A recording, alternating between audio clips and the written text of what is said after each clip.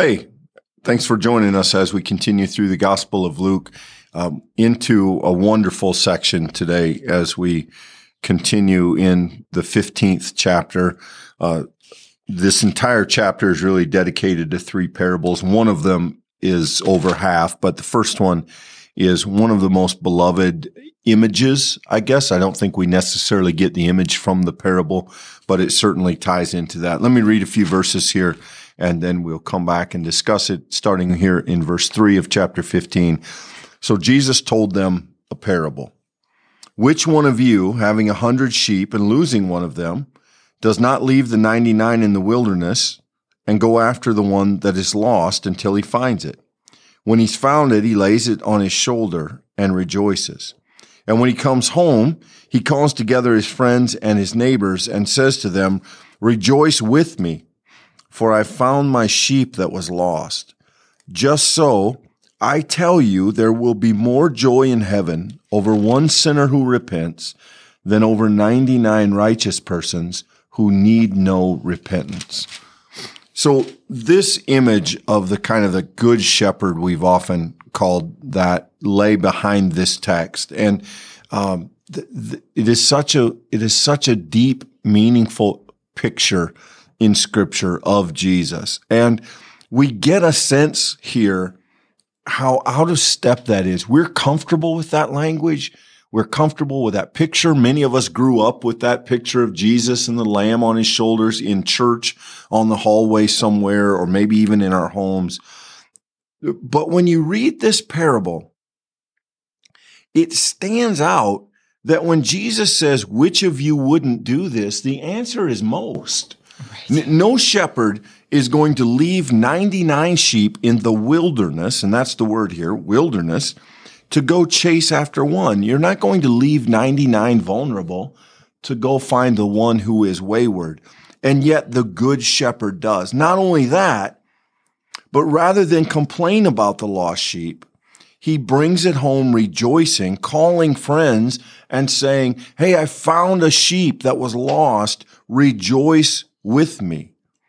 And I think the first thing we have to let happen, Michael, if we're going to understand this short parable, is let the oddness of it land on us and really understand how different the picture Jesus paints is from the reality that we most often know. So the context helps us there, Clint. We want to look at a verse like 1 and 2, which we covered yesterday as we sort of set up this larger theme of lost in the Gospel of Luke. And remember, the Pharisees and scribes are grumbling. They're literally grumbling about Jesus eating with sinners and tax collectors. And when Jesus gives this parable, it is abundantly clear that Jesus' point in this context is to say that you all are focused on the source of power, the 99, the mainstream, right? But what Jesus cares about, what his heart breaks for, what he seeks out is the one who is lost. And this is a description, understanding, telling of the kingdom of God. This is what the shepherd has come to do.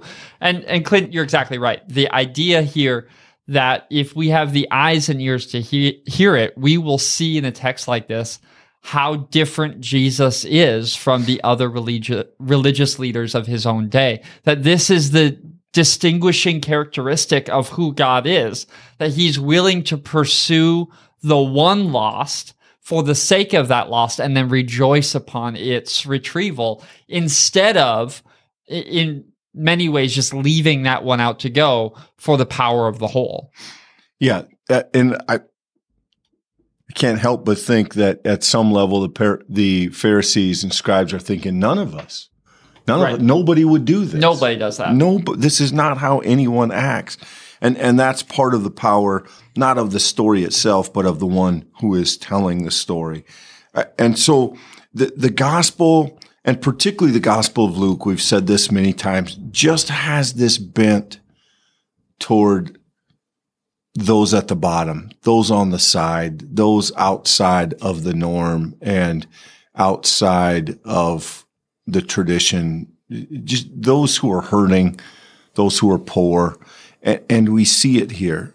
And so I think the point we're trying to make here, Michael, is the same. That the first thing that should hit us in this parable is to stop and be amazed by the shepherd. Now then, having seen that, we get to the commentary Jesus leaves on the passage.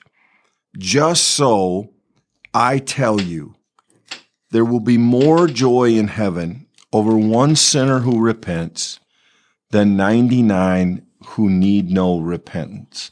And again, keep in mind, Jesus isn't teaching theology here. Jesus isn't saying there are some people who don't need to repent. You can't do those things with the text. That's not the point. The point is that the Pharisees and the scribes, they're so concerned about keeping people inside the fences that they've lost compassion for those who live on the outside of the fence. They're not chasing them down. They're not hunting them down. Not only that, they're not rejoicing when they can come back. And Jesus is living proof of that. The sinners and tax collectors are literally flocking to Jesus. And all the Pharisees see is the reality that they're sinners. There's no joy in them for the person who repents. And, this has been a struggle, I think, Michael, in the Christian church, because we emphasize regularly within the faith that we try to live a certain way, that we try to have a righteous approach to life, that we try to do the right thing. And sometimes we get fixated on that, and it leaves us struggling with those who don't. And we don't always show a graciousness for those who have been lost. I've been in churches where people have come back after years away, and they're greeted with words like, "Oh, what are you doing here?" And it's not that we mean to be offensive. It's just sometimes those of us who are trying to do it right don't always know what to do with those who don't seem to be trying very hard. And I think Jesus gives us a real challenge here to try and live up to this idea of the good shepherd. Yeah, and I actually think that we aren't going to be able to flesh this out fully in this conversation. Join us when we get to the parable of the lost son, or the parable of the older brother, the parable of the waiting father, whatever you're going to want to call it. It is one of the seminal parables of Jesus. It's coming around the bend. The reason I mention that is to say, pay close attention here to this movement in verse 7. There will be more joy in heaven over one sinner who repents than over 99. And imagine how that lands on these scribes and Pharisees. Imagine how that's received by the people who firmly count themselves as the ones in the 99. This is obviously affronting. This is unfair. This is not reflective of all of their time and effort and work. And already in this first parable, short and simple as it is, Jesus makes it clear that in the kingdom of God, the one who didn't deserve to get rescued is not only rescued, but then a source of joy. And that, if you put yourself in the shoes of the 99 sheep, however you want to say that, Clint, if you put yourself from the perspective of those 99, that's unfair. And it's rather a source of grumbling and complaining because you had to go out, the shepherd had to leave them to go out and to find this wayward one. And the reality is this upsets that entire framework, and that's going to be seen, my point is that that's going to be seen night and day, clear as day, once we get to these further parables. Jesus is laying a framework that's going to get built upon as we go. Yeah, there's no question that Luke is organizing this chapter for a reason. But having said that, when we get to the end of the last parable, it would be worth revisiting this parable because it does inform the idea. When Jesus essentially says to the Pharisees, look, God is more pleased that the tax collector came here than he is that you are. That's not a judgment. That's not what it sounds. It is an indictment on those who cannot rejoice in the salvation of others, who cannot rejoice in the being found for those who were lost. And so if we remember, there'll be a lot in that parable to do on its own, but if we remember, we will circle back because I think that helps. The next short parable is a continuation of the same theme. Just a couple verses here. Verse 8, or what woman having 10 silver coins, if she loses one, doesn't light a lamp, sweep the house, and search carefully until she finds it? When she's found it, she calls together her friends and her neighbors and says, rejoice with me, for I have found the coin that I had lost. Just so, I tell you, there is joy in the presence of the angels of God over one sinner who repents. In other places, Jesus said, it's the sick who need a doctor. And here we have that idea. It's the lost who need to be found. And the idea that heaven rejoices when a sinner comes back to the fold, when a lost sheep returns to the flock, there is rejoicing. That pleases the heart of God, that it causes celebration in heaven. Now, what about those who don't leave? We're going to cover that in the next parable. But this is about, can we rejoice for those who were lost when they become found? Can we look past their lostness? Can we look past their status as sinners? Can we look past whatever it was that took them away? And can we simply feel the joy of heaven when they come back to us? And that is not easy to do, but it is important to do. And certainly Luke holds it up as a triumph of the faith. Yeah, and that's explicit in the text. I just want to point out verse 6, rejoice with me, for I found the sheep that was lost. And then we come over here to verse 9, rejoice with me, for I have found the coin that I've lost. And this is fundamentally the thing set against what the scribes and Pharisees were doing, Clint. They were grumbling and complaining.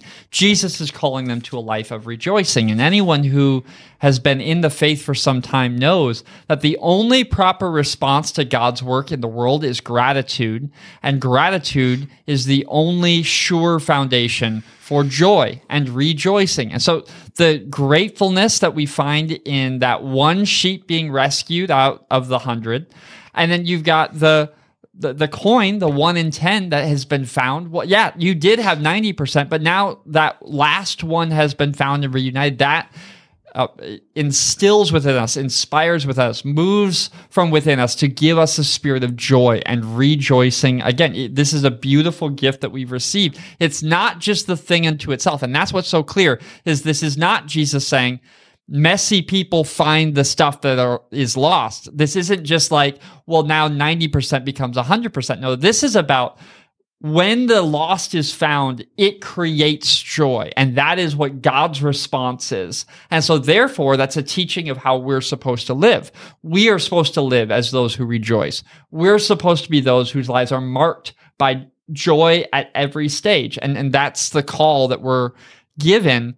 And it's sobering because that's a call that the scribes, Pharisees were unable to meet. Jesus is critiquing them through these parables. And so we have to be careful of that, per your previous point. As we read this in the church, the religious tradition of today, we have to be careful that it instills within us a spirit of joy and not grumbling and complaining. It would be curious to know if Luke ever thought about switching the places of the second and third parable. I think the parable of the lost coin is the easiest one here because the coin gets lost. It doesn't It doesn't go off on its own. We all have that experience of losing something.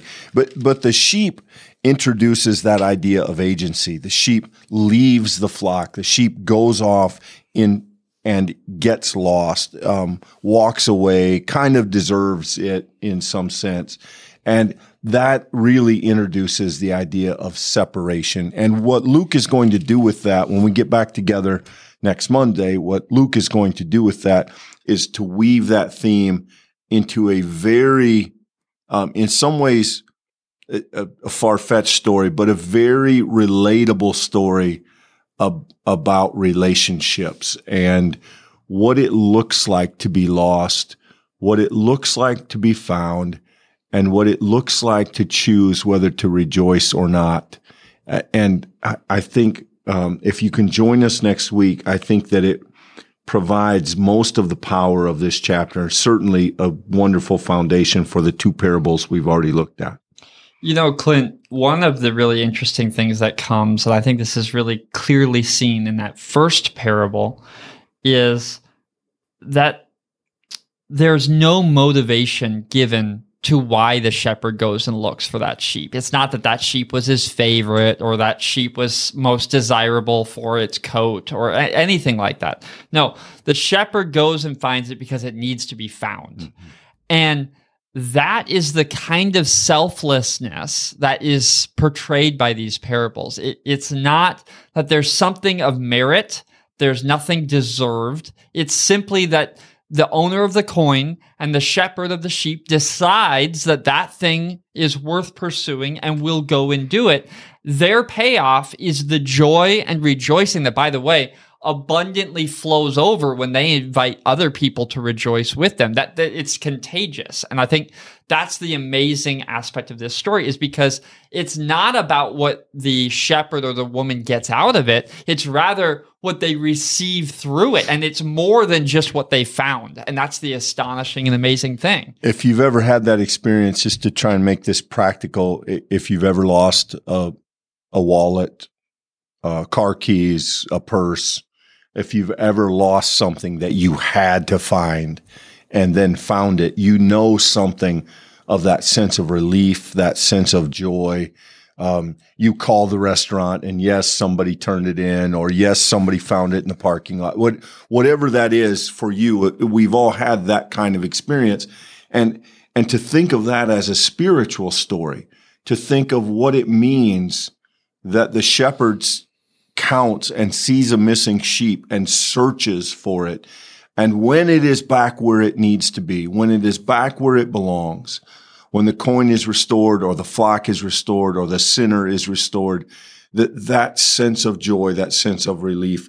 Again, hold on to that if you can, because in the next story, I think while Luke introduces the concept here, that's palpable in the way that he tells the parable of the prodigal son. So some of this is set up. I hope you can be with us as we unpack that parable, because it may be Luke's best parable. On the day that we're recording this, we're just right on the cusp of the Thanksgiving holiday here in the United States. And I think, Clint, that it's striking to just note that rejoicing and joy is not rooted to the stuff that we make up or that we find in our life that we can say we're grateful for. It's striking.